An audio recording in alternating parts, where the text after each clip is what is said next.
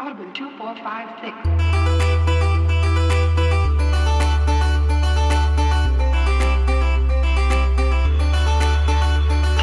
Oh my God, it's season 2 of State of the Save. We are back after our wonderful, sort of relaxing holiday break. Not relaxing at all holiday break. But we are back with season 2. We have new games, new shows, new conversations. Some older games that we've touched on before. We're going right back to the money pit. But boy, are we happy to be glad. We are happy to be back. To my right, still sitting here, Nick, introduce yourself. Tell me what you've been doing. Hi, I'm Nick, and I've been playing video games. Wow. Must be nice. Must be nice. I haven't been playing my... I got a list of games right here, so I've been playing video games too. Michael, Yes. you have not been playing video games. You've been very busy. I've been very busy, but I do have a couple of things I've been playing here and there over after Christmas and Must be everything. nice. It must be... Nick's a little bit upset with us, I think, because we kind of set him up. We talked about all the video games we've been playing, then coming on here trying to front and act like we ain't had any time to play video games. Nah, man, we're very glad to be back. I missed doing the show. After the week I've had, I needed this. I need to sit down and just talk about video games for... We missed you, period of time. listeners. We missed you. We're so excited about Season 2. Season 2 is going to have a lot of new stuff. I feel like we're really going to hit our stride this season. And I feel like I'm going to say the same thing with Season 3 and Season 4 and Season 5. But I really feel like we have a ton of cool stuff planned. I'm excited about today's conversation because we're going back to the game that kind of kick-started the show with the our first game, Alan Wake, going back and playing the specials here today. If you didn't know, that's what we're playing today. We're talking about special number 1 and special number 2. I believe number 1 is the Signal and number 2 is the Rider. That's right, yes. But before that, let's talk about some other video games. We've had a little bit of time. Nick, tell me about some video games you've been playing. Oh, man. I, like probably both of you, got a few extra games over the holidays. Even... Some. Yeah. The older I get, that's still, like, my favorite thing. Yeah. I tell my wife every year, like, oh, you don't have to get me anything. But then the Amazon list still, like, finds its way into her email, Yeah. Yeah, so tell me about those video games. All right. So, I played some Hades. Been hearing a lot about that recently. Look at that. A lot of Game of the Year stuff.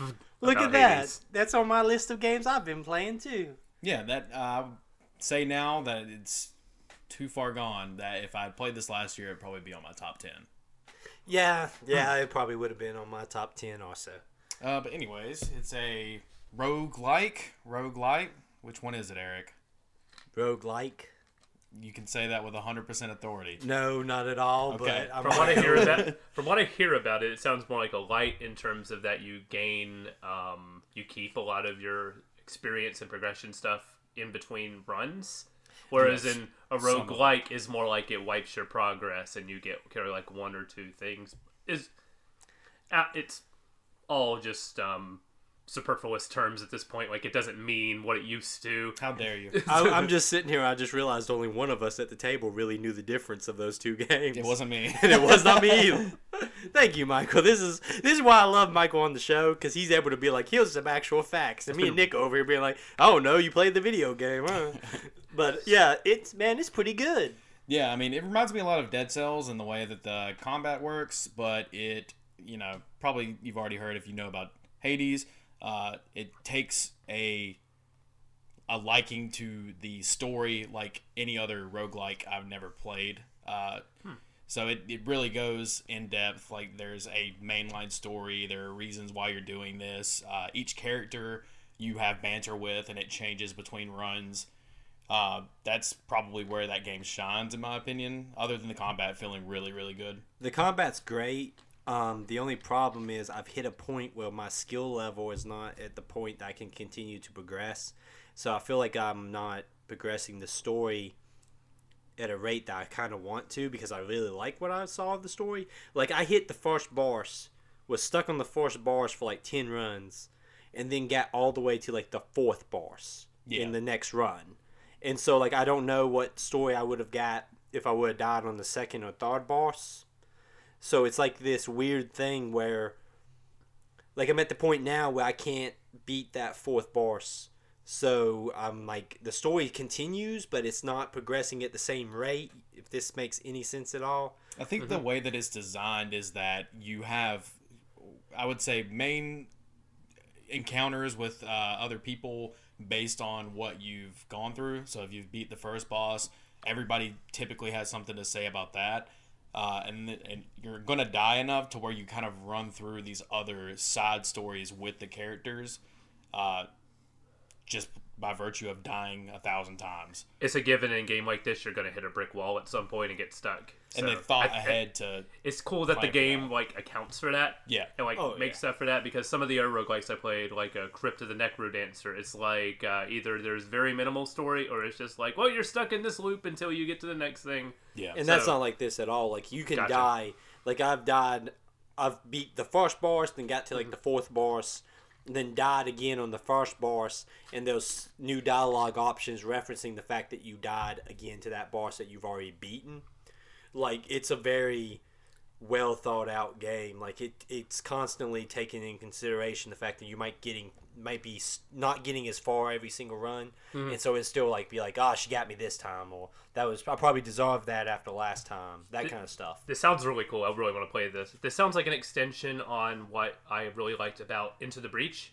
Because Into the Breach, like, if you guys have played it, you send one of your pilots, you choose a pilot to send back in time, so you start out with a stronger character on the run. And I believe that pilot will make, unless I'm misremembering, some comments like, oh, this is going much better than last time, like on a dialogue tree, or like a dialogue screen in between missions. So that kind of helped flesh out what's going on, makes each run like tied to the overall story. So this sounds like a more fully realized version of that. Also, like, the character, it's a Greek mythology kind of lineup, basically, but they're not done in a way that feels generic. Like, it's not... I've Not seen Immortals Phoenix Rising from what I've seen. Yeah. I've seen those kind of characters so many times in video games that it's like, oh, here you're running into Hades, and it's like, well, here we go. But they're not done in a way that's generic. They feel interesting. You can still recognize them for who they are in mythology. They're archetypes, so they all fit like a mold across each of their... but they give them some depth. That's cool. Like, they feel like they don't feel like even like Ares is not like some like I'm mad and I want war. warmongering. Like, he's got some depth to him, and like the different gods bestow different abilities on you. That's like cool. your kind of... And I feel like, and Nick, you can kind of correct me here if I'm wrong, but I feel like depending on each run, you kind of start leaning towards one god per run. If at least I do, like the run might start you off with like Artemis as your god that's kind of helping you, and you can get powers from other ones. But I kind of find it like Neptune particular. I really like his stuff he gives you. Yeah, he's pretty good. So it's pretty cool. Like, you can kind of side yourself with a particular god each run and gain abilities from them. Yeah, there's a thing which we'll call them souls because that's what they are, but you get persistent currency that you can spend. There is down that tree, the more different gods that you choose boons from, you get just a straight up damage buff per god. So that kind of incentivizes that. And then later on in your runs, not to ruin anything for you, but there are like duo skills where there's like an interaction between two different gods that is different per god based on their history in the mythology. This is the developer is the same people that did Pyre and Bastion, which Yes. are like widely heralded for just amazing storytelling. So for them to bring that to a roguelike, which you expect nothing out of a story for them, I wish I could really play nailed Pyre. it. I wish I could play Well, Pyre. it's But like- that being a PS4 game still is like... Because that But- sounds like my jam. It's pretty good. I will tell you this: I bought Bastion right after buying Hades. I haven't played it yet. Yeah. But I went ahead and bought it because I played the first like 4 or 5 runs in Hades, and I was like, okay, story wise, I think this is really cool, but from a pure combat point of view, especially like we talk about Dead Cells, like Dead Cells would fail instantly if it wasn't for the fact that the moment to moment is so daggum fun. Yeah. This is the same thing, man. Like, it's kind of a simple style of combat, but I just got the shield weapon. And the moment I unlocked that shield weapon, combat completely changed for me. Yeah. Like all of a sudden, I went from using the bow and arrow, so being kind of like a just get out of dodge kind of situation. There's a ability you can get that uses your dodge to basically leave like a damage effect behind you. Using that and then striking real quick and running, and it was a very slow kind of way of killing enemies. But with that shield, like it encourages you to face forward on an enemy and charge them because you block as you charge. So it's a completely different feeling. Yeah. So you start being like you literally are Captain America because you can throw the shield and it'll ricochet around the environment and hit people. It is, dude. I'm gonna play this eventually. Yeah, like it's going to like. Hades is really really freaking good. It's my favorite one of these since Dead Cells. Yeah, for sure. Yeah. Other than Hades, what have you been playing? Been mucking around in the virtual space. Oh no, the virtual space. That's right. It's kind of like the real world, but your actions have consequences. Yeah. Wow, that's a 2021 statement. There ever was one. But Population 1, it's a VR battle royale. Okay. Can you go over what a battle royale is for the people who don't know? This is a Norm Macdonald bit. Okay, a battle royale is 100 people. No, or so many we all people know what battle royale jump into is. a plane. They jump into a plane. Okay. They jump into a plane? Yes. Okay. That's like a reverse battle royale. Like when we really get sick of battle royales and we start doing like deconstructions of them. Like the whole idea of the game will be to get into the plane. It will be like a game where you start off as one guy and you go around trying to rescue people to get 100 of you all into a plane. Here's a check for $100 million. I'm writing a note that says we delete this because this is too good. Yeah, we can't let anybody know this idea. State and Save Games' first game will be the reverse battle royale. The postmodern take on the battle royale Yes. genre. It'll be great. But there's not a lot to it. It's just a battle royale, but in VR. Is it it's like very a fun. is it like a cartoony one, like a Fortnite, or is it like a real strict military one, like a PUBG? Yeah, so it's more arcadey, and in that sense, I enjoy it a lot more. There's a ton of like those milsim type games that are very popular with VR. I actually kind of want to play one of those. They're very hard. Like I've never played VR because I get motion sickness, and we've talked about this. Yeah. I have you like I can go to your house and try it. Yeah. And there is a game that you put in the Discord that makes me kind of want to try the VR. Because there's a Warhammer game coming out, and if I'm a sucker for anything, it's Warhammer. We'll get you there by some means. I need to that's the level of extreme I want, because I want to be able to like put it on and like get really into like the milsim thing of like, okay, we're gonna slowly peak over but I feel like people are going to yell at me for not understanding VR if that's the first game I play. I'd say that's probably kind of accurate. Okay. But Population 1. It's more the arcadey type of deal. The only thing I would say is one qualm that I have is there's 6 teams of 3, and there's no solo. So the games are pretty quick, but that's also not always a bad thing if you're just going to jump in and die anyways. But yeah, very fun. Mm-hmm. Right on. Spent a lot of time there. Anything else?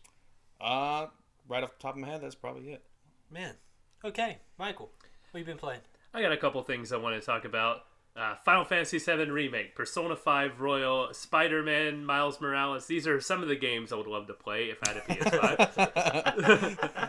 PS5. Those were the games I got for Christmas, and they're for a system I don't own yet. So I'm very, very excited to play those games. Those are great games. I participated in this because my wife calls me. She's like, "What are we getting Michael for Christmas?" And I go, "We can get him a gift card." And she's like, "Okay, I'll give him an Xbox card." I said, "Well, that's not really going to be useful. We'll get him a PlayStation card."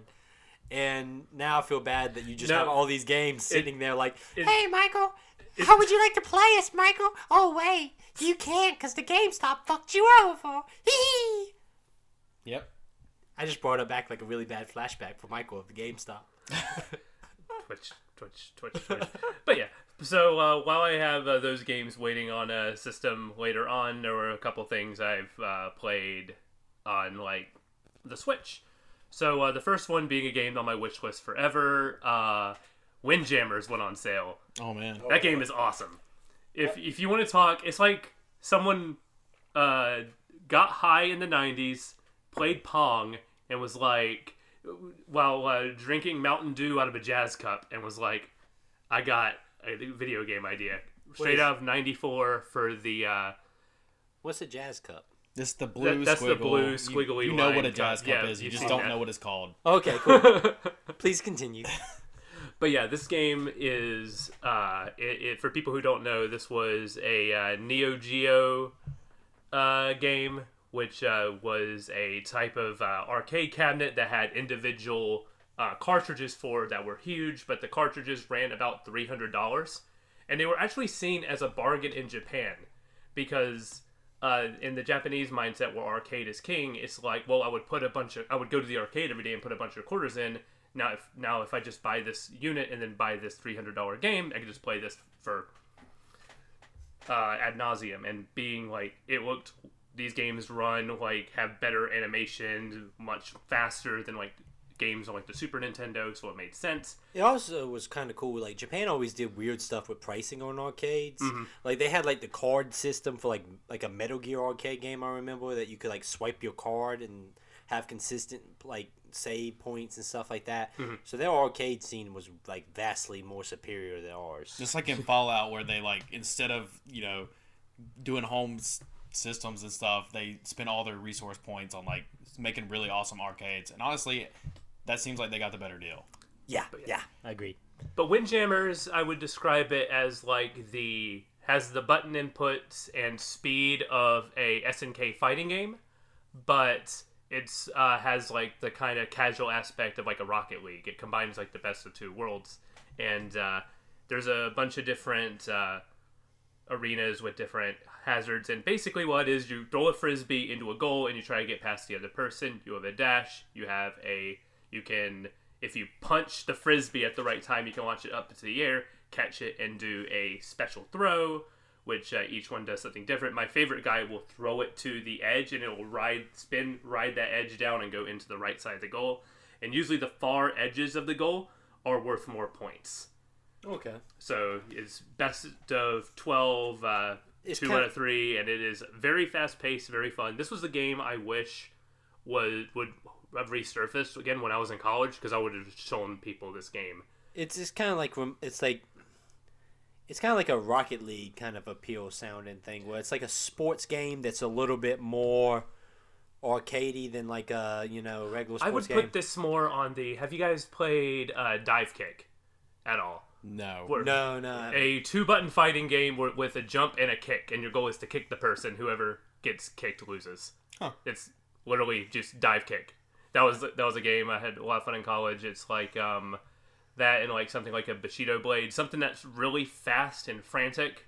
That is all about it's not 5-minute Rocket League matches with replays and something. It's just they scored a goal. Okay, you're trying again. It's really fast paced, really fun. I really don't think me and Nick are allowed to play fighting games anymore, because our friendship came this close to ending over Marvel vs. I was about to say it sounds like a Marvel vs. Capcom down story. for a challenge anytime. See, this is why we can never do this again. Please continue, Michael. But yeah, that's pretty much it for Windjammers. The second game I was playing, I've actually played it the past couple of nights. They did a big digital event for the new Monster Hunter Rise, a Switch exclusive for right now. It runs on the Resident Evil 7 engine, which surprisingly does well on the Switch. It doesn't look like a massive downgrade from Monster Hunter World. And in fact, some of the monster animations they took the 3DS monsters and upped them up some, because Monster Hunter World was all... There was some variants. It was mostly the dragon and dinosaur type monsters, because that's what they wanted to focus on for World, the big epic scale of them. But the main monster you fight in this demo is a water badger thing that shoots bubbles around it, like a bullet hell Nier Automata boss. And the main mechanic of that, what separates Monster Hunter Rise from World, is the forgot the name, but there's something called, I believe, light bugs, where you can put bugs in the environment and use them as grappling hooks. So you can scale monsters. And the other big thing about this is they expanded on the riding a monster from Monster Hunter World, because when you climbed on a monster in World, you just stabbed them a bunch until they went down, and then you could easily hack at them for damage. In this one, you can actually control it. You can use other monsters to go in and fight other monsters. It's really cool. Oh, wow. But So you said this is a demo? yeah, this is a demo. Oh, okay. I didn't know if the game was out yet. March 26th will be the release date. This is a limited time demo, and what it means limited time, it means limited time. You have 30. You can play the main quest 30 times. Oh, that's weird. But it's also online, so you can go with a group of 4. There's also to make movement a lot quicker. You have a dog companion, which you can ride. You whistle to him. The dog can drift. It's amazing. You can, while holding sprint, you can like have like an e-brake button, and the dog then gets a speed boost. I'm so confused. It's quite wonderful. It's okay. It's the Monster Hunter I know and love. Not you guys so much. Okay, well, no. I'm asking Nick. I'm putting Nick on the fly. If I downloaded this, Nick, would you download this so we could all try the Monster Hunter? Let's do it. Okay, Yes, that's what please. we're going to All do. right. Yes. I want to try, because this seems like the level of insanity that I'm willing to give this series a shot for. But this is the point where, it's the main thing in this demo is the hunting. That's got Monster Hunter in the title. There's not really much of the stuff around it, like using the monster to make new weapons and armor. So but you pick your weapon that gives you your weapon set and your armor set already defined. You can't change it. So when I was hunting the main person, I felt like I got my butt handed to me trying to kill this monster, which made me realize, am I just bad at Monster Hunter? Because I was trying to use all my, because I was a Charge Blade main, which is where you build up your sword, you build up your shield, and then you combine it into a giant axe and bring lightning damage down. That's not how physics work at all. It's not. It's pretty great. But you gotta get past physics if you want to play this game. No, I'm a very hardline physics guy. You can't put swords and shields together and make axes. I'm all for openness, but that's the line. You can't put a sword and a shield together and make an axe. But this would be the point where I would go back and grind lower monsters to go and have better weapons and armor, like shoot an SOS flare and get this done, because this monster would just killing me. Okay, so, I think we should all try this. I think this might be... I'm willing to give the Monster Hunter series a try.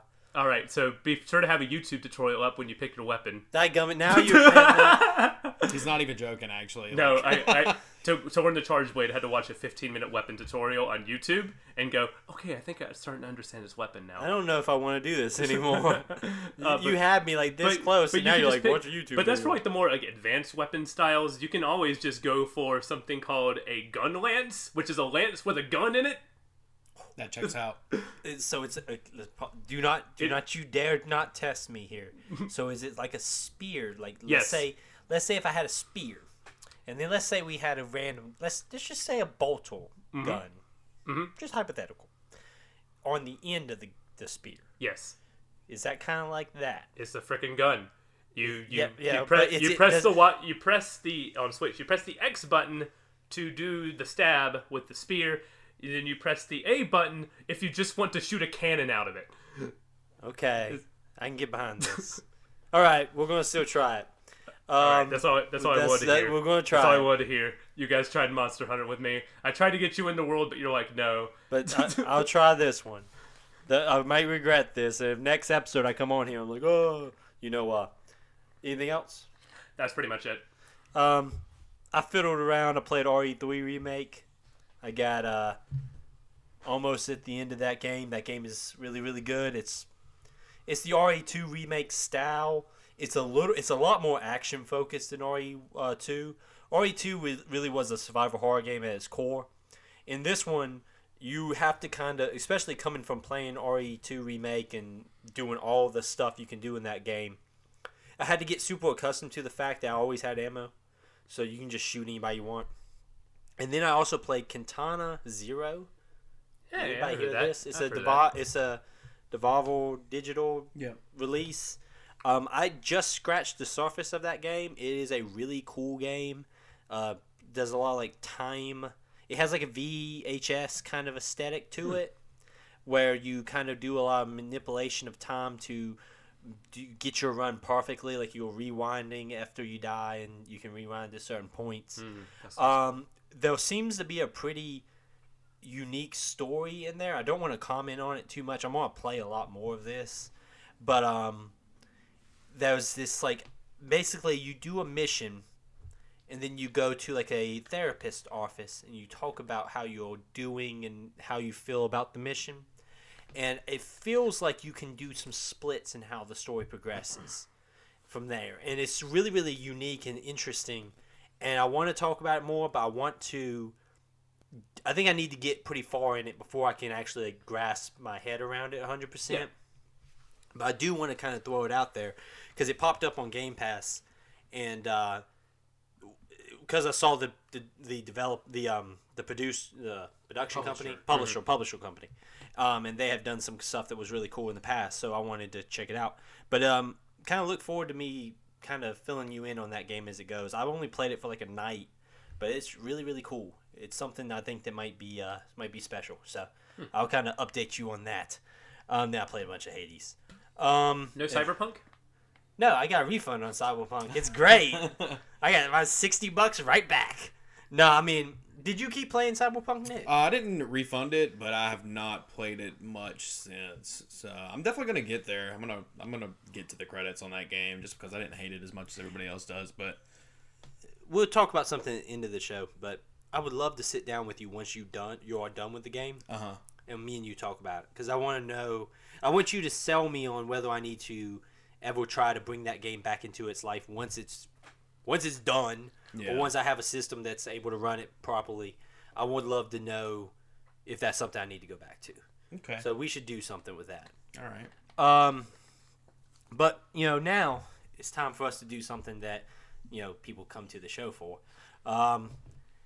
Way back in June of 2020, y'all remember June of 2020? Vaguely. It was a hell of a time. When we started this show, our first game was Alan Wake. It was a game that I think we all really enjoyed. Mm-hmm. I know I really enjoyed it. And we wanted to kick off Season 2, going back and doing something we talked about at the time, which was playing the DLC for that game, the 2 story missions, Special Number 1, The Signal, Special Number 2, The Riddle. That's what we did. And I'm going to tell you right now, jumping back into this game, it is still a really damn good game. Yes, Alan Wake is great. It's a great game. I don't think people give this game credit for how good this game is. They don't. Because as I talked about before, like IGN had the top 25 Xbox 360 games.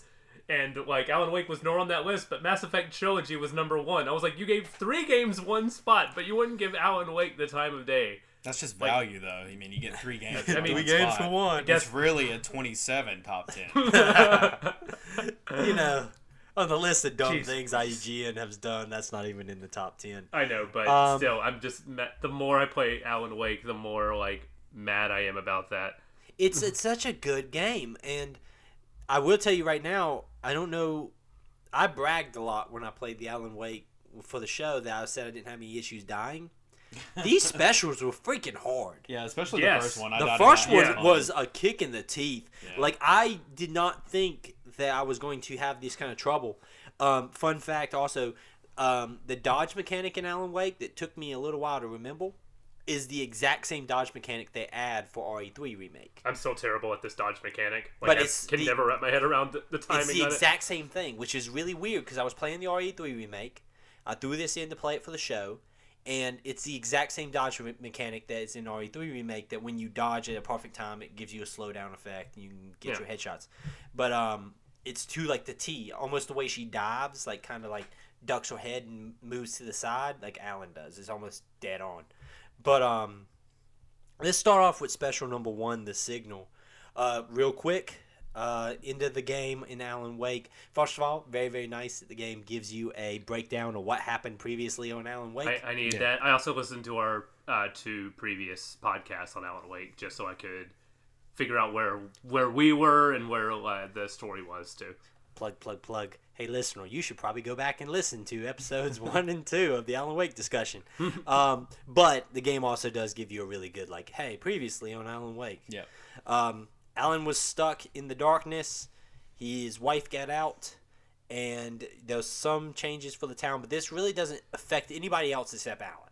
Both of these stories are Alan's stories. We don't see outside of the lake at all in these No. chapters. We don't even see Alan get out. We know he does, but we have no don't clue. see. Yeah. We have no clue what happens to Alan after he gets out. No, So- we know he gets out, but we don't see. This is all a battle for Alan's mind. Is all these Yeah. DLCs are, which is really cool. He's broken, and now it's Alan trying to regain his own sanity enough to get out of the darkness. Man, it's a pretty cool opening with the rerun of the Dino from the first game. Yep. I thought So that was really weird, fun. especially how whenever someone says a name, it gets distorted. Like you should go see over there. Like, Yeah. I was just like, so Or trippy. like when you turn the record player on for the Biker dads. It's demonic twang Like it's music. like very demonic, crazy, creepy. Verizon's still pushing their products through the Alan Wake universe. He straight up does a "Can you hear me now?"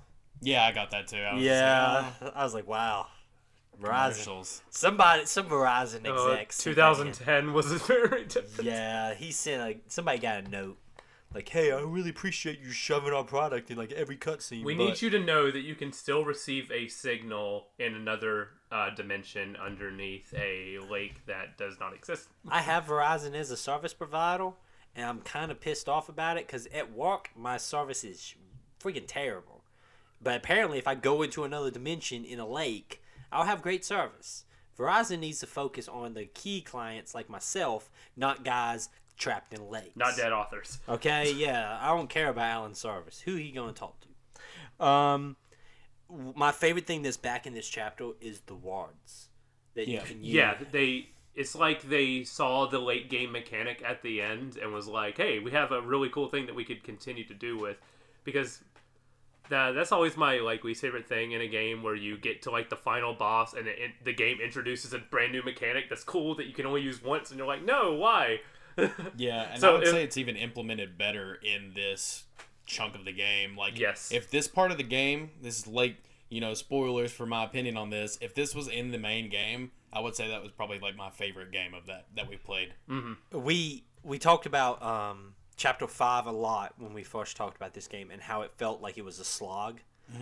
And I don't think any of us liked Chapter 5 a lot. I think Chapter 5 was kind of like a letdown for all of us. Because it was also on the come down of Chapter 4, and we all loved Chapter 4 being the best part of the game. Correct me if I'm wrong, but Chapter 4 had like the big rock concert. It has where the you rock got to concert, use it all has the- escaping from the hospital, it has like the hedge maze, it has getting to them and discovering the old gods. Yeah, like Chapter 4 is like the best chapter, and then 5 is like combat. This, man, if they would have done this instead of Chapter 5, it would probably, I agree, like for our list of our games that we played, it would probably be up there with number 1, if not maybe 2 or 1. Yeah. But, dude, when you start getting to like the church basement and all the furnaces down there, because first they teach you that you can use wards to cause like explosions and things like that, and then they start giving you wards you don't want to set off. Like when you have to go down the mountain and it's like all of a sudden there's just words that are enemies and you just have to like shine the light try to above you. And then they throw enemies at you, so you can't use like your flares or you can't use the flare gun. Because the minute you set down a flare, just a whole bunch of enemies surround you. Exactly. It's such a really smart mechanic. But like I remember particularly in the furnace section of the basement, if you were to fight all those enemies without setting the furnaces off, you're going to run out of ammunition and supplies. You have to set the furnaces off. But it's just such a cool mechanic of like hitting those furnaces dead on right when the enemy's coming through. They do this in both of the chapters, but in this one in particular, it's really cool. Like you talked about the mountain, coming down the mountain. And this chapter is kind of like a greatest hits of the environments of the game. Yeah. Pretty much, because literally the environment is shifting around you to like because in Alan Wake you start to get a feel for how the town is laid up. It started development as an open world game, but even then you kind of got a sense of how the town like connects to each other. So like seeing it get twisted and everything to the point where you're like, as you were saying, doing a greatest hits, so like beat by beat of the locations we've been throughout the game, it's like we talked about. Remember when we discussed in our Dead Space, where like you go through familiar hallways and all of a sudden there's enemies in there, and it's like they're twisting environments you thought were safe on their head. This was doing like a similar vibe where you're going through similar environments, but things get crazy. Because I think we go through the church basement in the main game, but there's no enemies there. But this time there is. Also in the church basement, none of the furnaces were like that. Yeah. Mm-hmm. But also, like, I think in the church basement there's like one guy. Right. Yeah. And I remember, I think, it, like, and forgive me if I'm misremembering, but I even said something like, oh man, it was kind of a letdown because it's such a creepy thing going into the basement and then be like, oh, there's like a guy, and then I walked out of the basement. Here it's like, no, here was a full-on heavy combat sequence, but the thing they do so well in this also is it skips you straight to the high-power stuff. Yeah. Like, you don't spend hardly any time with, like, the baseline flashlight. You're getting the heavy flashlight. Give me the lantern and the hunting rifle. Let's Yeah, you're getting the rifle, the pump-action shotgun. You're not spending a ton of time. Like, the game knows, like, hey, man, you went through the whole game already. Mm-hmm. Let's jump you to the cool stuff. You get a lot of flares. You get a lot of stuff with the flare gun. Yeah. Like, it gives you... It's like, hey, we know we're not going to kitty around here. Well, let's go ahead and throw you in with the good stuff. Barry is back. The only thing that matters. Mm-hmm. But that does set up for a very tragic moment. Oh, yeah. It's brutal. Yeah, that's hard to do, but we'll get there. This whole chapter is about basically you're trying to reach what I call Dark Alan. Basically, there's a ton of televisions in this chapter, and Alan is telling a story. Not just televisions, like objects becoming televisions. Yeah. Like the mirror in the first mirror in the bathroom you go to just starts turning into a TV. Yeah. And we get props to the actor playing Alan Wake, who really gets to ham it up in these two chapters. He gets to go. He's such a great antagonistic threat, especially when like the bit where you get to the main town and just the stack of TVs and like you see his eyes and his mouth like that stupid like emoji meme. Yeah. Now looking like that. But what I like also is Alan is just as sick of them as you are. Like, you'll be walking through a relatively safe area, and then a TV will cut on, and he'll be like, the enemies were everywhere. They overwhelmed Alan. He stood no chance to escape. And Alan's like, for the love of God, man. Like, But that's what got me. The Dark Alan was for in the main game, we knew that the reason Alan was able to succeed at stopping the Barbara and the like dark presence was because he made the tale a story. Like he wrote himself into the conflict, but he didn't make it easy. He made it. Yeah. He made it hard. He made it a story. He made it realistic to the protagonist. Yes. And where Dark Alan, I believe, fails, this might just, I don't know if it's outright stated or if it's just a fan theory or something, but he straight up says in his pages, he's like, now he dies now. And I'm like, that's not how it works. It has to be a struggle. It's not one or the other. He has to like... He's fallen completely in the rabbit hole of like trying to kill the protagonist. Mm-hmm. Well, in the baseline story, like there's moments in which Alan's like, why is there a power company truck here? Mm-hmm. Or why does the power company have flashbangs? Because Alan's writing that stuff into the story to give him advantages in the struggles that he's also writing. Mm-hmm. Here it's like Alan's straight up trying to murder him. And the difference is Thomas Paine is involved trying to help Alan. Thomas Zane, not Thomas Zane. Paine. Thomas Zane, sorry. Zane. Paine, Zane. Thomas Paine, you mean smart. the guy who wrote pamphlets back during the American Revolution? Yes. We were talking about Hamilton before the show, so that's it's on my head. Don't boo. We ain't going to get into this.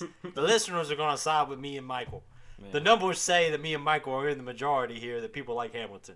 Look around at everybody who likes Hamilton. Yes. But, like, he's a great antagonist, but Thomas Zane kind of being your kind of guide throughout this whole thing. Zane's kind of who you're trying to reach in this chapter.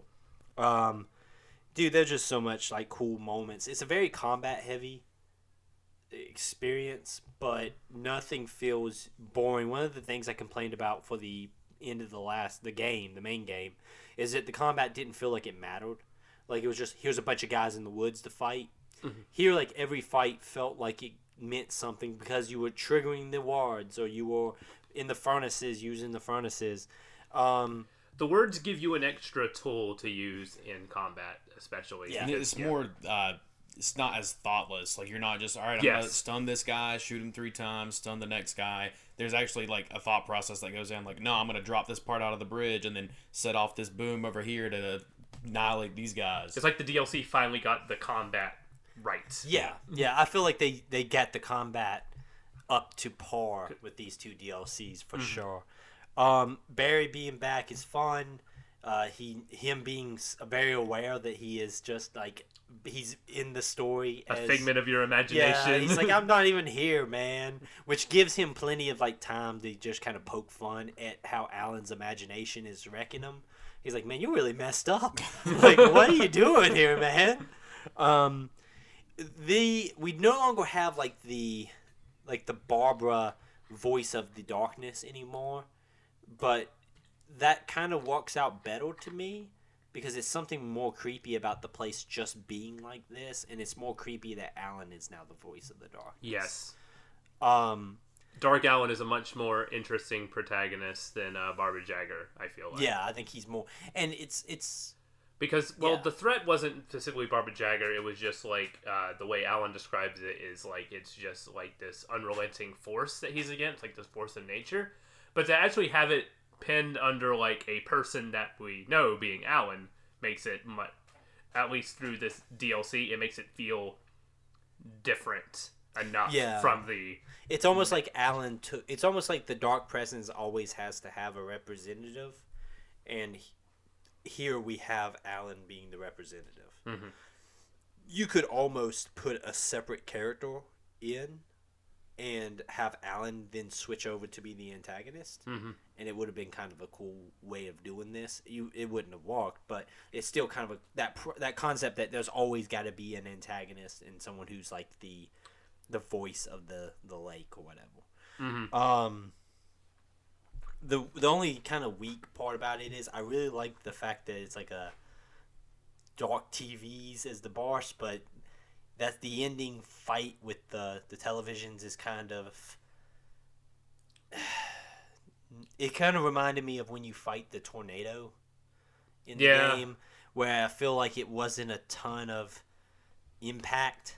I could not see there being a ton of like satisfaction if I couldn't go straight into the second special. Like, it just felt, it was like, okay, because it's not even like you really succeed when you beat the TVs or whatever. Like, it doesn't really change anything from that point on. If you couldn't go straight into the second special, I think it would have kind of felt a little bit hollow. Yeah. Did you guys, I played this all in one sitting. Did you guys do the same thing, or did you space it out? Yeah, I broke it up between 2 different nights. Gotcha. Yeah, I did a special a night. Gotcha. I did this all in one run, and it felt like a 2-hour, well, they're called specials. They're not called episodes, but it felt like a 2-hour, like, special, like, we're going back to Alan Wake, 2-hour. Yeah. 2-hour special Alan Wake event. They brought back like the thermoses, but it's clocks. Like, you get clocks in the first one, And then it's literal Xbox 360 games in the second one. And I don't know why. I don't know who was excited about the thermoses in the first game. Like, I never collected Achievement Hunters. Those were made for YouTube channel. Smith would be like, here's all 57 thermos locations in Alan Wake. And now I bet people saw that and went, yes, I got content. I hate so bad, especially in horror games, like collection stuff, because it's such a break from the way the game should be making you progress, where, you're trying to like be this character surviving this horrific experience, but I gotta go into the dark alley to see if there's a thermos there so I can get this daggum achievement. I just hate that stuff so bad. The only time that it bothers me is if it's like completely irrelevant, which is it is in this game. It's just like coffee thermoses, but like why, or like clocks, but there's no like time mechanic or anything. It's just like, what I don't understand. Or Night Springs video games, like Yeah. I mean, at least there's a tie-in there, but it's just like 9 times out of 10, the collectible things is just like drink your Ovaltine. Like, Yeah, yeah. Well, like the RE remakes do kind of it both ways. Like these DAWs that you can find and shoot that give you like they're just like the thermoses. Yeah.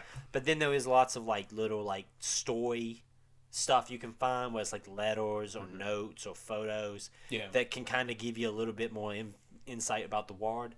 And it's also how you can find things like local combinations and stuff that you don't actually have to unlock, but you know, if you unlock it, you might get some ammo. I don't mind the little story stuff where it's like, here's a note that someone left behind. But when it's like a thermos or something, like, who cares? I don't want to go hunt thermoses. what if I said there was 50 gamer points in it for you? 50? 50. Talk about 50, huh? 50 pretty good.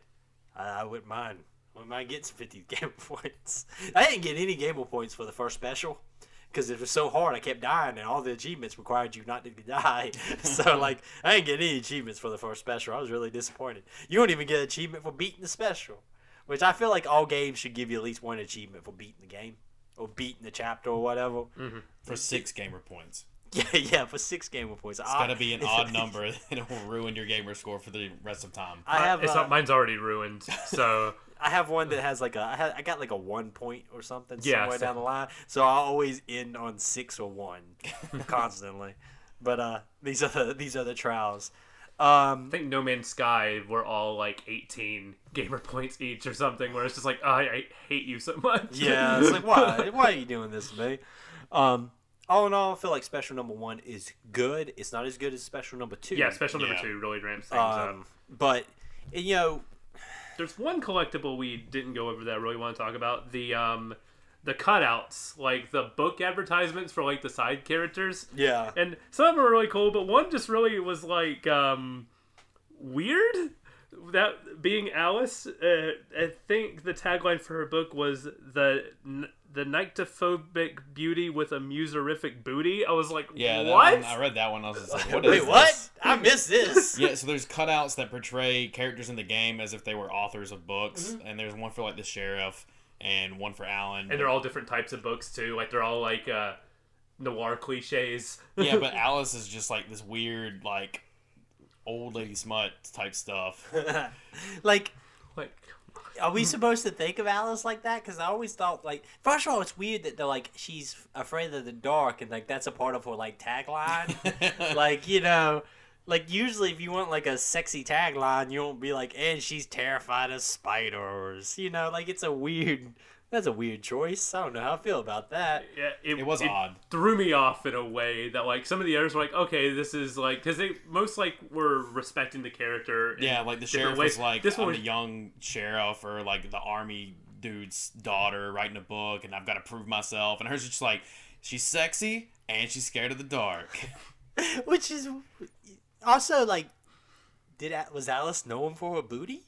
Did people like? Is there fan communities based around Alice's booty? I wouldn't put it past people, but I mean, like, I'm asking you, the listener, to tell me if is this a thing? Like, if you're on the Alan Wake subreddit, can you tell me if the booty thing is important to you?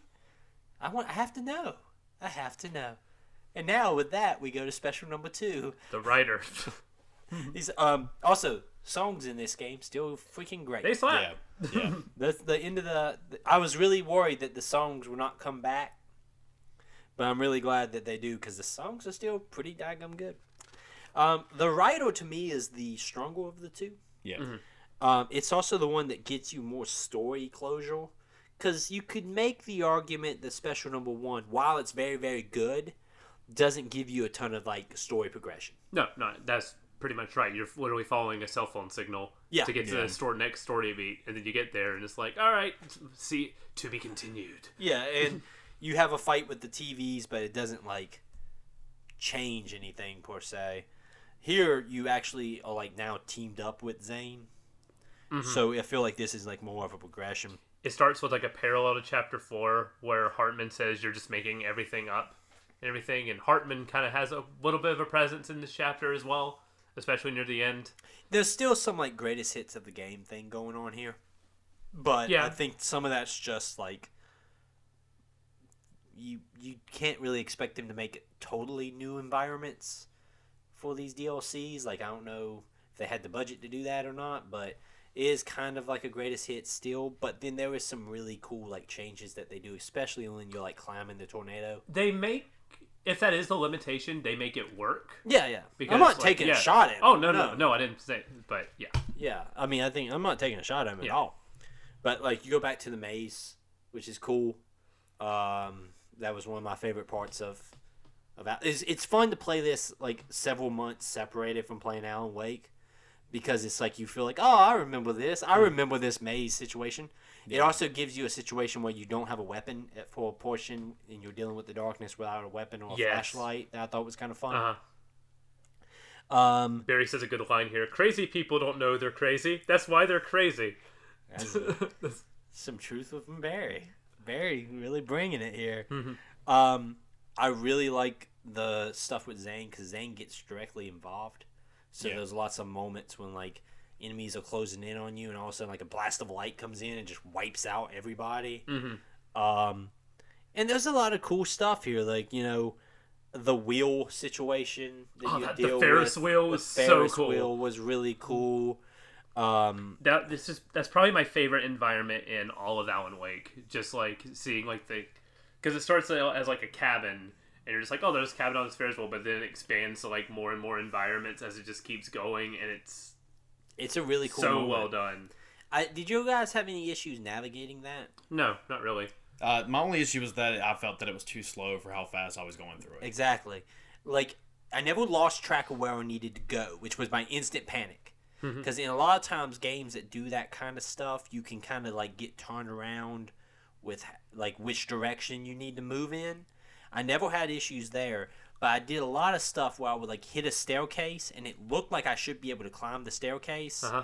And I was like running up against the staircase for like 2, 3, 4 seconds, and then all of a sudden he'd climb it. Yeah. So it's almost like it needed to be a little bit more faster, but I could see how that would be a really tough thing for them to time right, because like if it's too fast, it's miserable. But because you have people like me too, who was like going around and exploring every corner of this thing, going, "This is a really cool environment. I want to see everything in this." So I wanted to take your time with it. No, Like, it was cool. It's literally like an amusement park walkthrough attraction, because I don't think there's a lot of or any enemies in this section at all. No, Am it's I wrong? almost like quasi-platformer type. Yeah, I don't think there's any enemies. No. If there is, there was so few of them. I don't even they didn't even register. So yeah, I was all on board for this sequence. Like I was cool. very much in it. It was really cool, and like this goes back to the combat starting to really. They figured out how to make the combat fun, because then you go right into like a bridge sequence. That's what you're talking about, Nick, where you're talking about triggering, like, emptying the bridge in parts. Yeah. So you're like, and no more bridge anymore, and everybody falls, you know? The more you do stuff with light and the least amount of shooting that you do, the combat's so much more fun. Then that chunk of the game, the only time I shot was to push dudes into the holes. Like, Yeah, you don't, like, I never used the revolver in the second half, because I didn't have to use a ton of ammunition, because I was just triggering stuff. I was hitting the booms. Like, or this was the section where you could have like exploding barrels fall from the sky too. Oh yeah, there's the portion where you're on a hill. Yes. And when the barrels come down, you let them roll, and then you shoot the barrels as they go. Dude, that part was so freaking fun.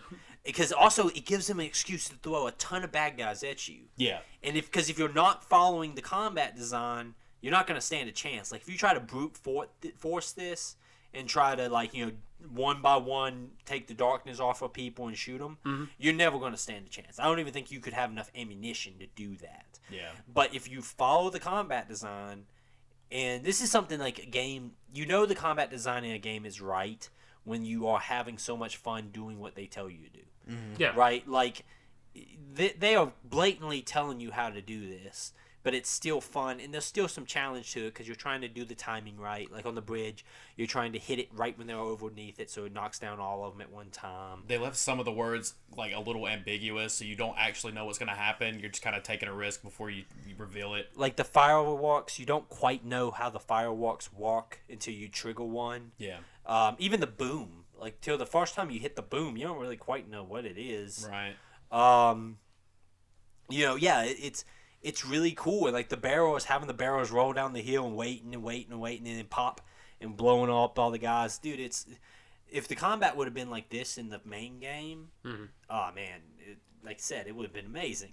But I think they really got their heads wrapped around this. And you can see some of this. Like I said, we haven't played Quantum Break, but I think we've all fiddled around with Control. That Control kind of has more of this kind of design with the way you throw items at people and you're grabbing the environment. It's a little bit less shooty and a little bit more doing other stuff. And there's a lot of games when you shoot people. There ain't a lot of games where you kill guys with flashlights.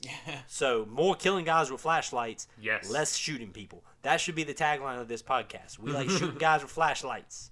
Yeah, man, there's the bridge fight after that. I think there's the hill with the barrels after that.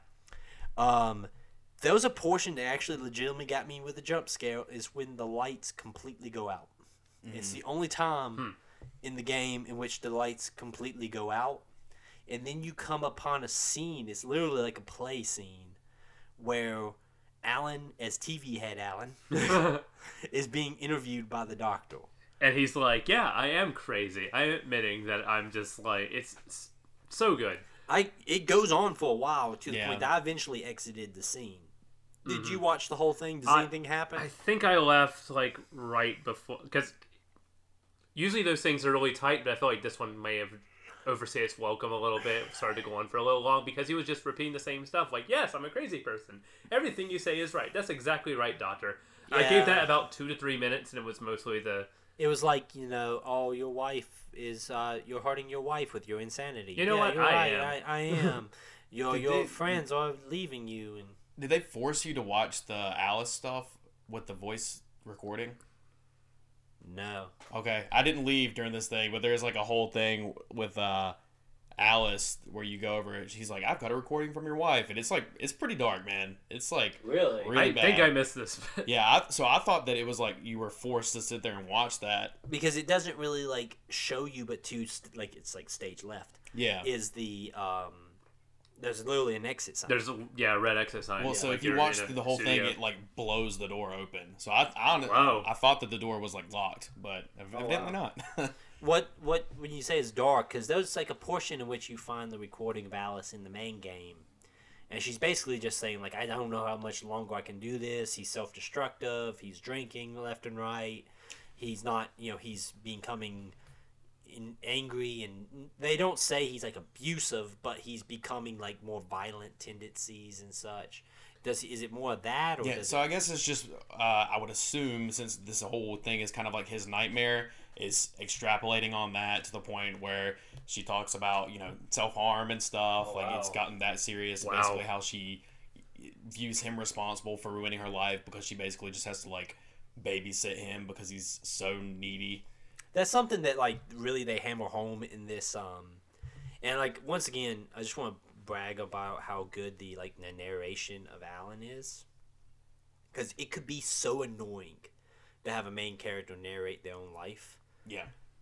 But I never get annoyed by it. I like Alan psychoanalyzing himself as he goes, because it's kind of like his way of also fighting the darkness by coming to realizations about himself. Like, this was like a really dark time for me.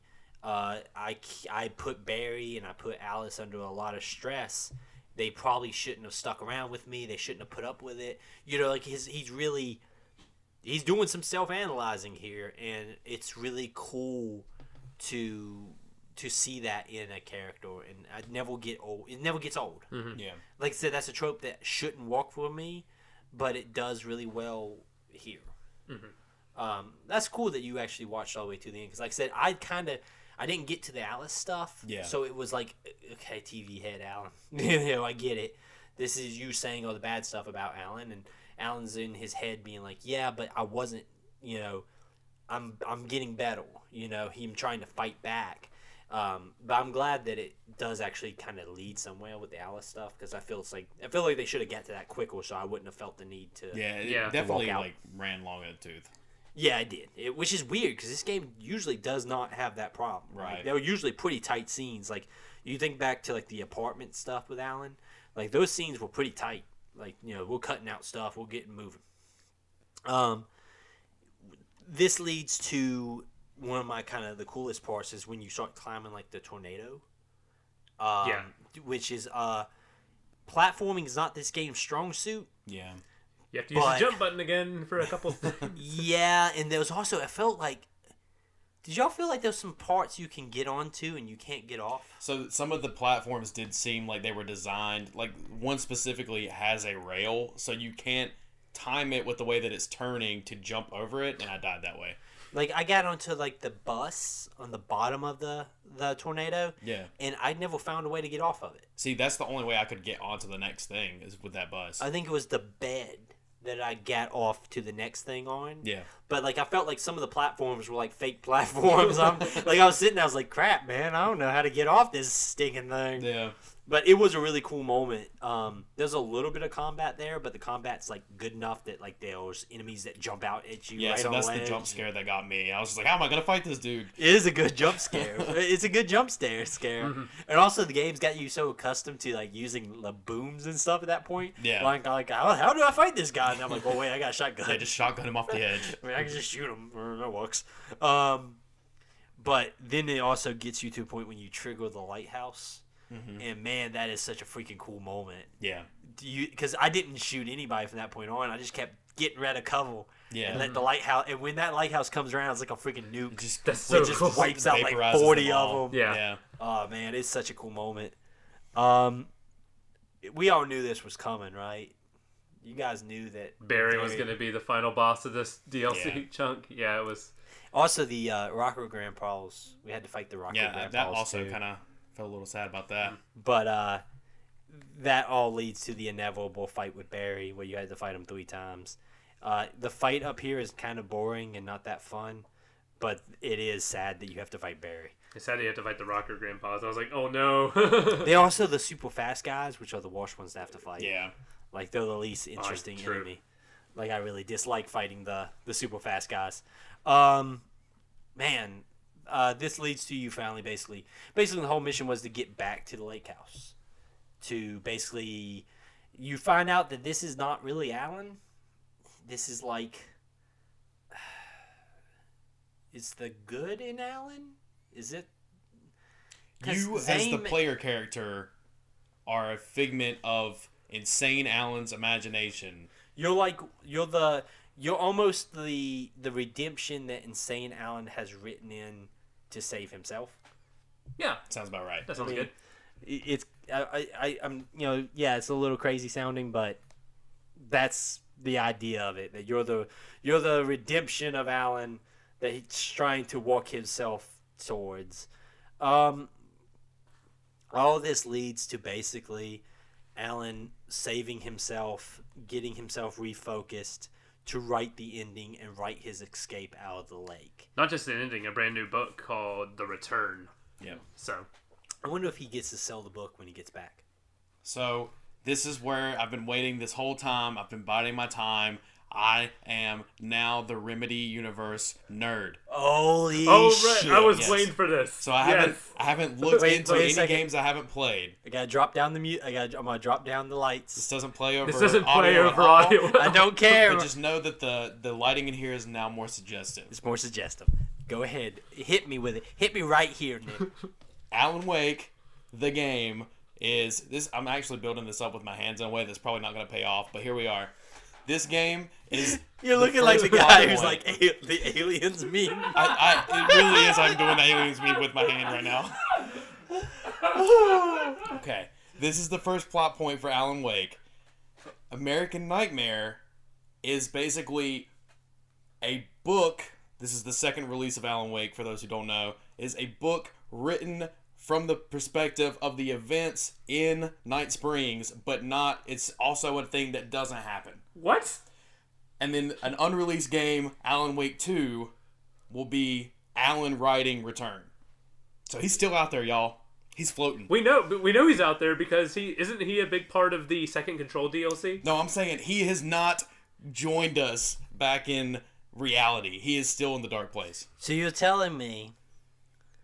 My What? mind's blown. Yes. So Alan Wake: American Nightmare is a book. Yes. Okay, It's a so- game that is a book. It's a game, but it's written. It's like it's It a is book that Alan wrote. non-canonical events in this universe. Okay. So a spin-off. it's like an Alan Wake novel. Yes. So if Alan, like, okay. So the return, you're saying that Remedy owes us a sequel to Alan Wake. Exactly. 100%. So you're saying that we should send angry emails to Remedy demanding our sequel to Alan Wake. I mean, so here's the deal that I didn't delve into. There is, like, apparently a huge ad campaign for Quantum Break was Alan Wake Returns. But I don't want to play Quantum Break. We're gonna play Quantum- Alan So We're Wake. gonna it's play to the point now Quantum where I'm Break. going We to have play to every now. Remedy game except for Max Payne, which does not exist in this universe because they no longer own the Max Payne So licenses. so have we just figured out what episode 1 of season 3 is gonna be? It's just gonna be us playing Quantum We're Break. gonna play. We have to play Quantum. We're gonna play Quantum possible. Break. Or we could do American Nightmare. Damn it. Okay, we'll talk about this later. Basically, Nick found a way for us to have to play Quantum Break now, because I imagine we're gonna have to want to play these Remedy games in order, so we know what's going Okay. on. Yeah, in There's this no way I'm universe. playing Control without playing Quantum Break now. That- Okay. okay. All right. All right, better idea. Here we go. Stay the Save spin-off podcast, the Remedy Universe. It's just all three of us dressed like Charlie from Always Sunny in Philadelphia with all the red lines going back and forth. Oh, man. What have you done to us? You know what? We got a Remedy lore nerd. We got a Metal Gear lore nerd. We got a Warhammer lore nerd. We have all our bases covered. Yeah. The three pillars This of might video be a games. spin-off show for us. It might be the Remedy show. It might be a spin-off for State of the Save. Don't put it past us. Season 2, exciting things are coming. Let's just say this. I really enjoyed both of these. Yeah. Alan Wake deserves to be a more talked about video game than it is. Yes. agree. Yes. Here's a wild statement. Hang with me here. Alan Wake might be one of my favorite video games of all time. In a scale of like 1 to 20. Not top 10. But like 1 to 20. And I think it's because I like books. I read a lot of books. And the literature kind of tones and the vibe that the game kind of really focuses on, with like the manuscript and stuff like that being a big focus, and the self-narration of Alan really, really appeals to me, and I really, really like this game a whole freaking lot. It is a solid video game. That's a bold take.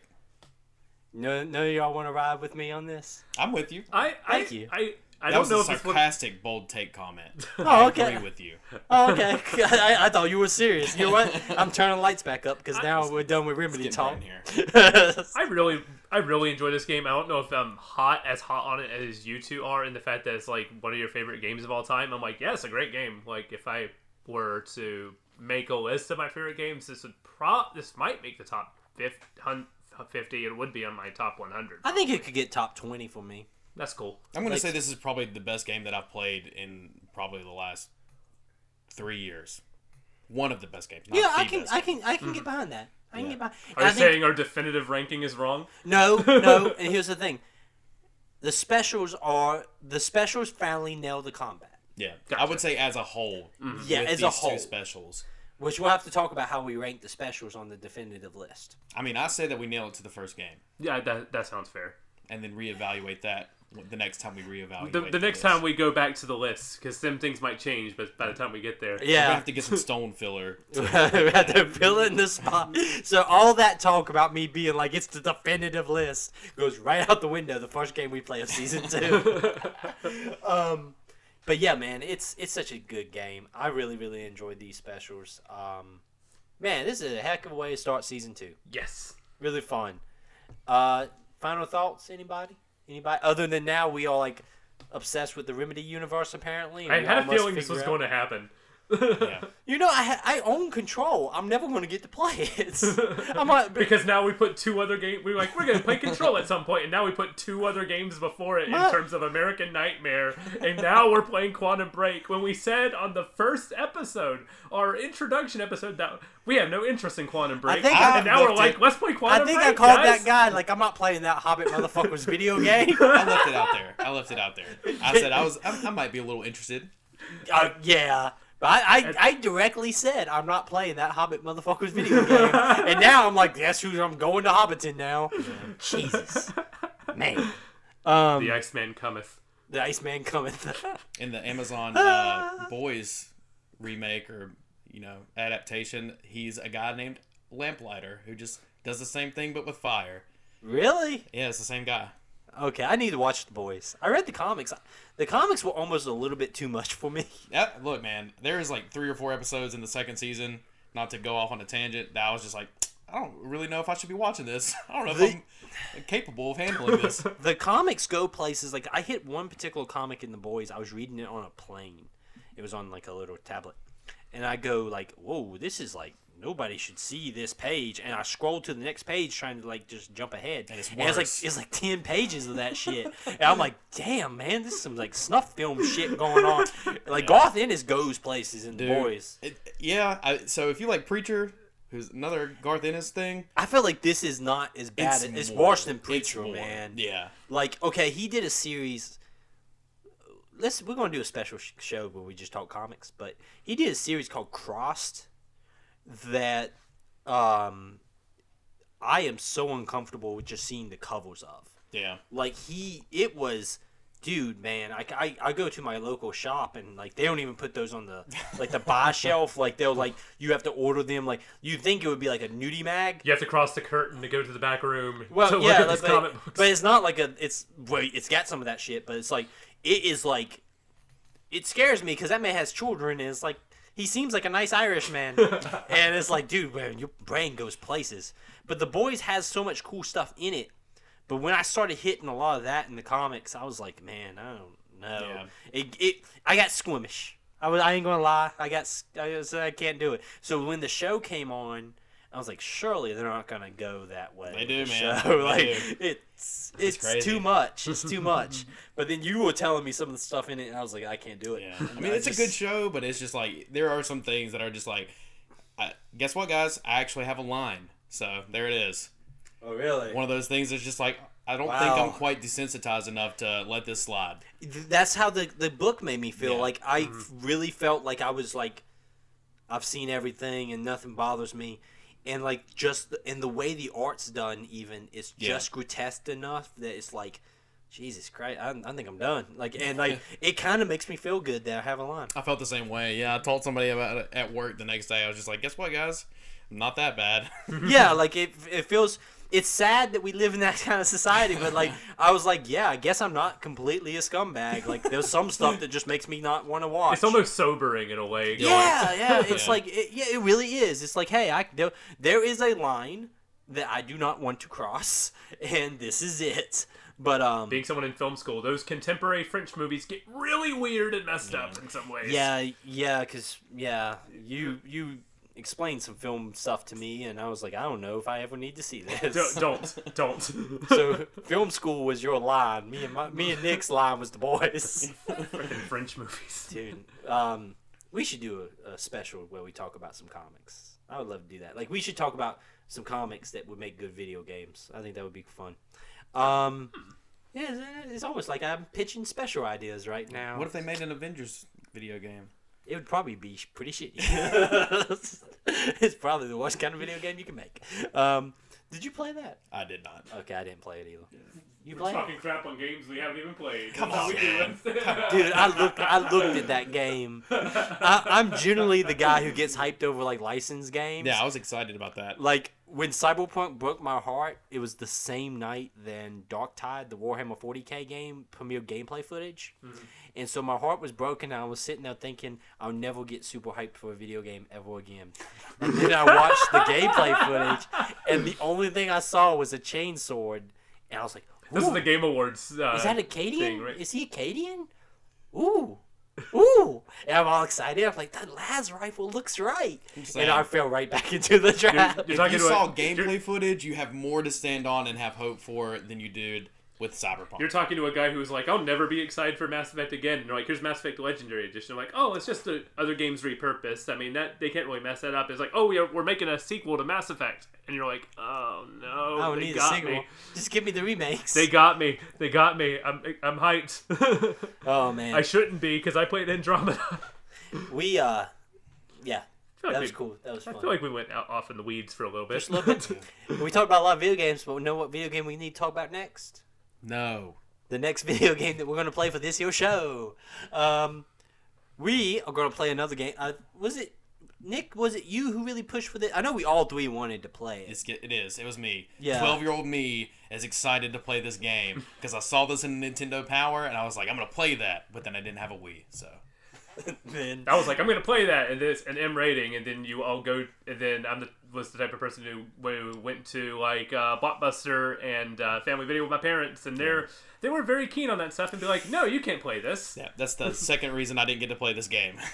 I had to make pitches. Like, my dad was never like a hardcore like the rating thing, but like, okay, so case in point, like if it was like a military game, for some reason he let that fly. He's like, whatever. It's like, you want to shoot people? Yeah, okay, cool. But if it was like a horror game or something, nah, we couldn't get away with that. That's too scary for you. That's how Metal Gear Solid 2 was able to fly in my house. I got a PlayStation 2 bundle. You convinced your parents that Metal Gear was a military game. No.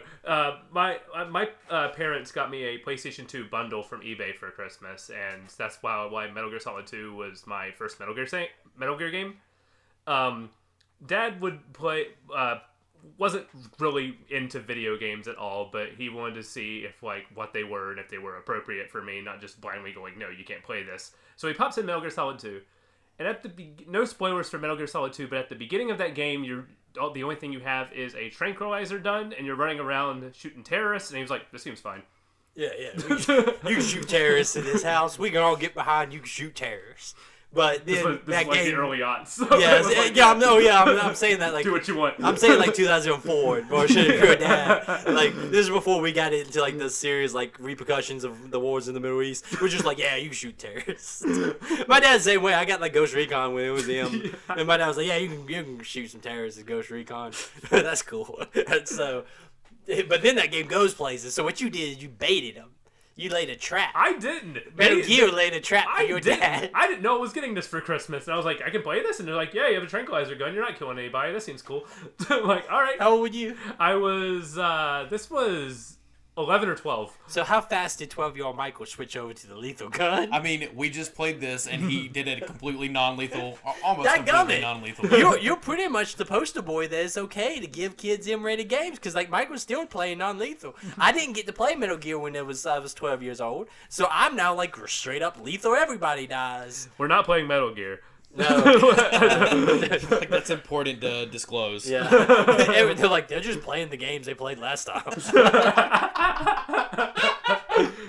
Season 2 is going to be different and edgy. No, we're not playing Metal Gear. Not yet. We're going to return to that well again someday. It's too good. It's too good to leave dry. I just like the idea of like them writing in, being like, "You guys just play in the exact same order."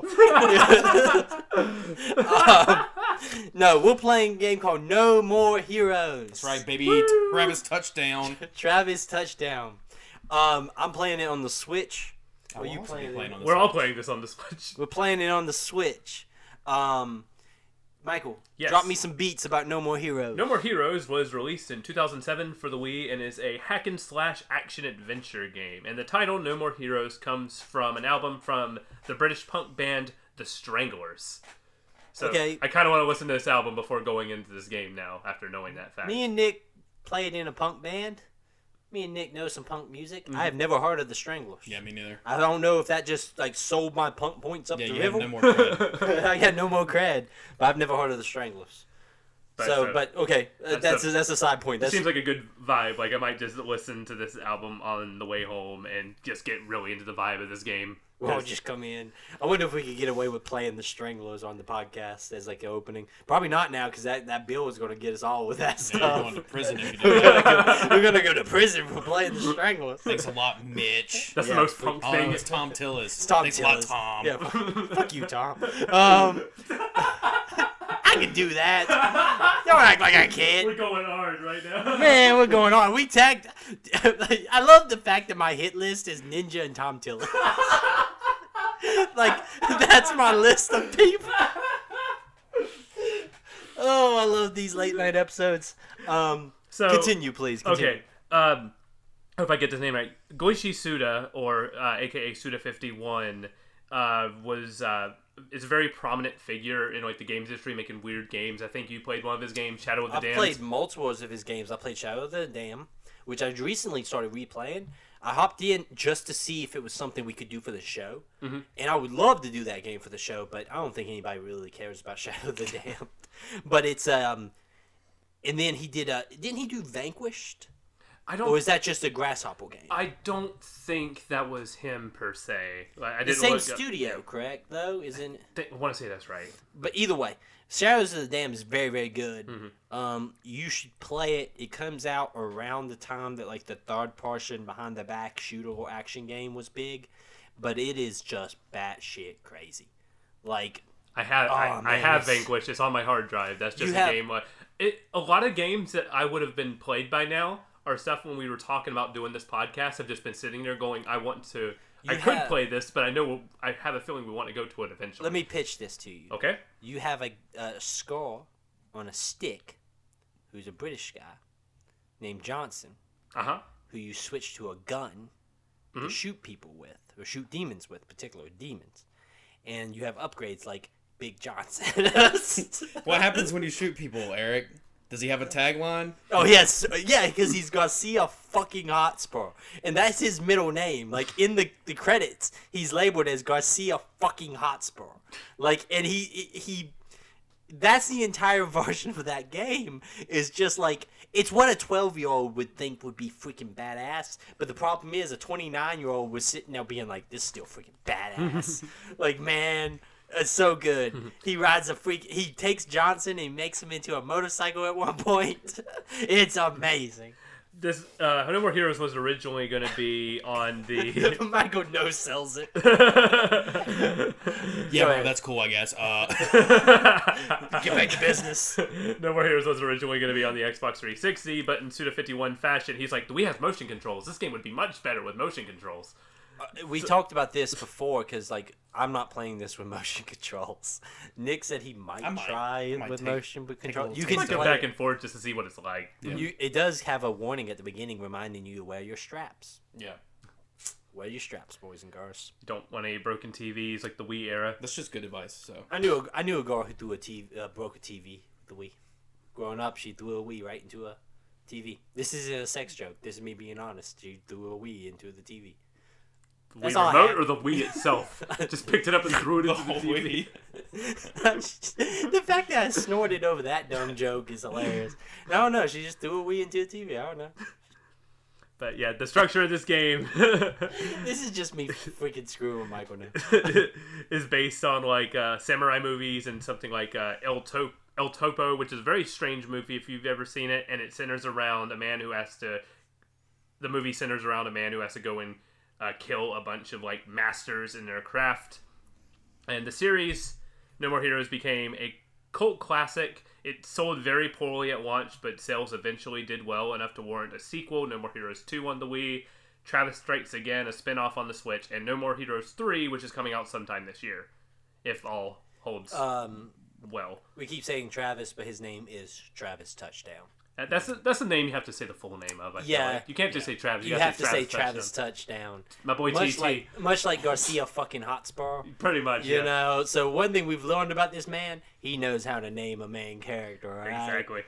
Yeah. This game's available on the Wii, the PS3, but everything I looked up said do not play the PS3 port. And Switch. And also on the 360 if you have a Japanese Xbox. Oh, wow. Huh. I don't. I don't. I live in America. But we're playing this we're going to be playing this in 2 sections, and the halfway point is a boss called Holly Summers. I believe I actually started this today. Mm-hmm. And I believe that are we playing to the point that we beat that boss? Yes. So the game is this is not a spoiler for the game. It's in the tagline of the game. You're going to be fighting 10 assassins. Mm-hmm. This is the 5th assassin. This is the 5th boss fight. So you should be ranked number 6 Or when you 5 when you're... Well, if you're beating You beat her, then 10, 9, 8, 7, 6... Yeah. Okay, whatever. You beat Holly Summers. Beat Holly Summers. Beat Holly Summers. As usual, watch any of the cutscenes that follows. Yeah. I imagine there's a lot of side quests in this game, being an open world thing. So I played the first 45 minutes of it. You seem to not just go straight to the fights with the samurais. You have to. There looks to be a mechanic involves earning money to be able to pay to assault the next person. Okay. So it's almost like you have to enter the challenge. Like it's like an entry fee. All right. This game is weird. I'm very excited to play this. This is one that I have no idea what to expect with this, and I'm very excited. I am stone faced as anything right now. I have so many questions. But I will tell you, it's going to be a hell of a ride. I'm very excited. We are all going to have fun with this one. For good or ill, I do not know, because I'm stone faced as anything. But we're going to have a good time. So no more heroes. We're going to fight Holly Summers, which sounds like a 1990s actress, like somebody who was like a guest star in Friends. But yeah, it's going to be really fun. I'm really looking forward to this one. Nick, this is a good choice by you. Thank you. So this will be a 2-part episode. Mm-hmm. So we'll do this fight with Holly Summers, and then we'll finish the game on the next go around. Season 2 going to be fun, going to be awesome. We have some cool plans that we're going to chat about and look for some cool little bonus stuff coming out throughout the season. Hope your 2021 has started well, and just hang in there and tell your friends. We appreciate it. State of the Save at Twitter, at State of the Save on Twitter. And on TikTok now. And on TikTok. Okay, so here's my question. We were going to go home, but now we're going to stop for a second. I was taking it home, but now we can't. I have this thing. None of us are big Twitter people. All of us are way too old to be on TikTok. But what if we tried to get really big on TikTok? I posted one thing that was just a gameplay clip of something I made months ago, and it got 400 views and 20 likes. So this might be the route to go. So what happens if we try to get super big on TikTok? Let's do it. All right. Help us be big on TikTok. Let's get the Gen Z crowd in. Yeah, that's the only thing I want. I just want to be big on TikTok. What games is the Gen Z crowd playing that we can do? Probably not freaking No More Heroes. Let's be honest with ourselves. Our games, but maybe we're going to tap into this secret underground TikTok. Well, all the Gen Zs who are the cool Gen Zs are going to jump in and be we like these old guys. These old guys are really cool. And I say old guys I'll be a cool old guy. We're all in our 20s, but I feel like you even in your 20s is too old for TikTok. I see people on TikTok who are clearly in their 40s, and I feel the need to go call somebody. Sir, I would like to report this man. He's on the TikTok. But yeah, State of the Save at twitter.com, at TikTok. Whatever TikTok.com. I don't know why I made this last night. I know this is I'm super excited about us having a TikTok. I gotta learn some Fortnite dances. Are we gonna do the dances? Of course. No one wants to see that. I thought you just said we were gonna get big. That's how you I'm get gonna big. do this. I'm gonna do this. Okay. Challenges are big with the kids, right? Yeah. Okay. My kids are always talking about challenges. Is it sad that we're our kids talk about challenges? But okay, if this episode can hit 250 listens in the next week, that's pretty fast week. We're going to do the dance. We'll do the dance on the TikTok. That means you have to go out there and tell a bunch of people. And you got to do it quick because I'm talking in a week. I ain't saying that 2-week bullshit. All right? In a week, 250 listens for this episode, first episode, season 2. I'm starting it real low, easy to reach. And we'll go from there. We'll do the dance on the fucking TikTok. You can also send emails into stateofsave@gmail.com. We will read those emails like we did during our holiday special. Also 5 stars on iTunes and reviews and all that good stuff. Yeah, 5 stars on that. 5 stars, please. Yeah, hang in there. Stay safe. See you. Bye.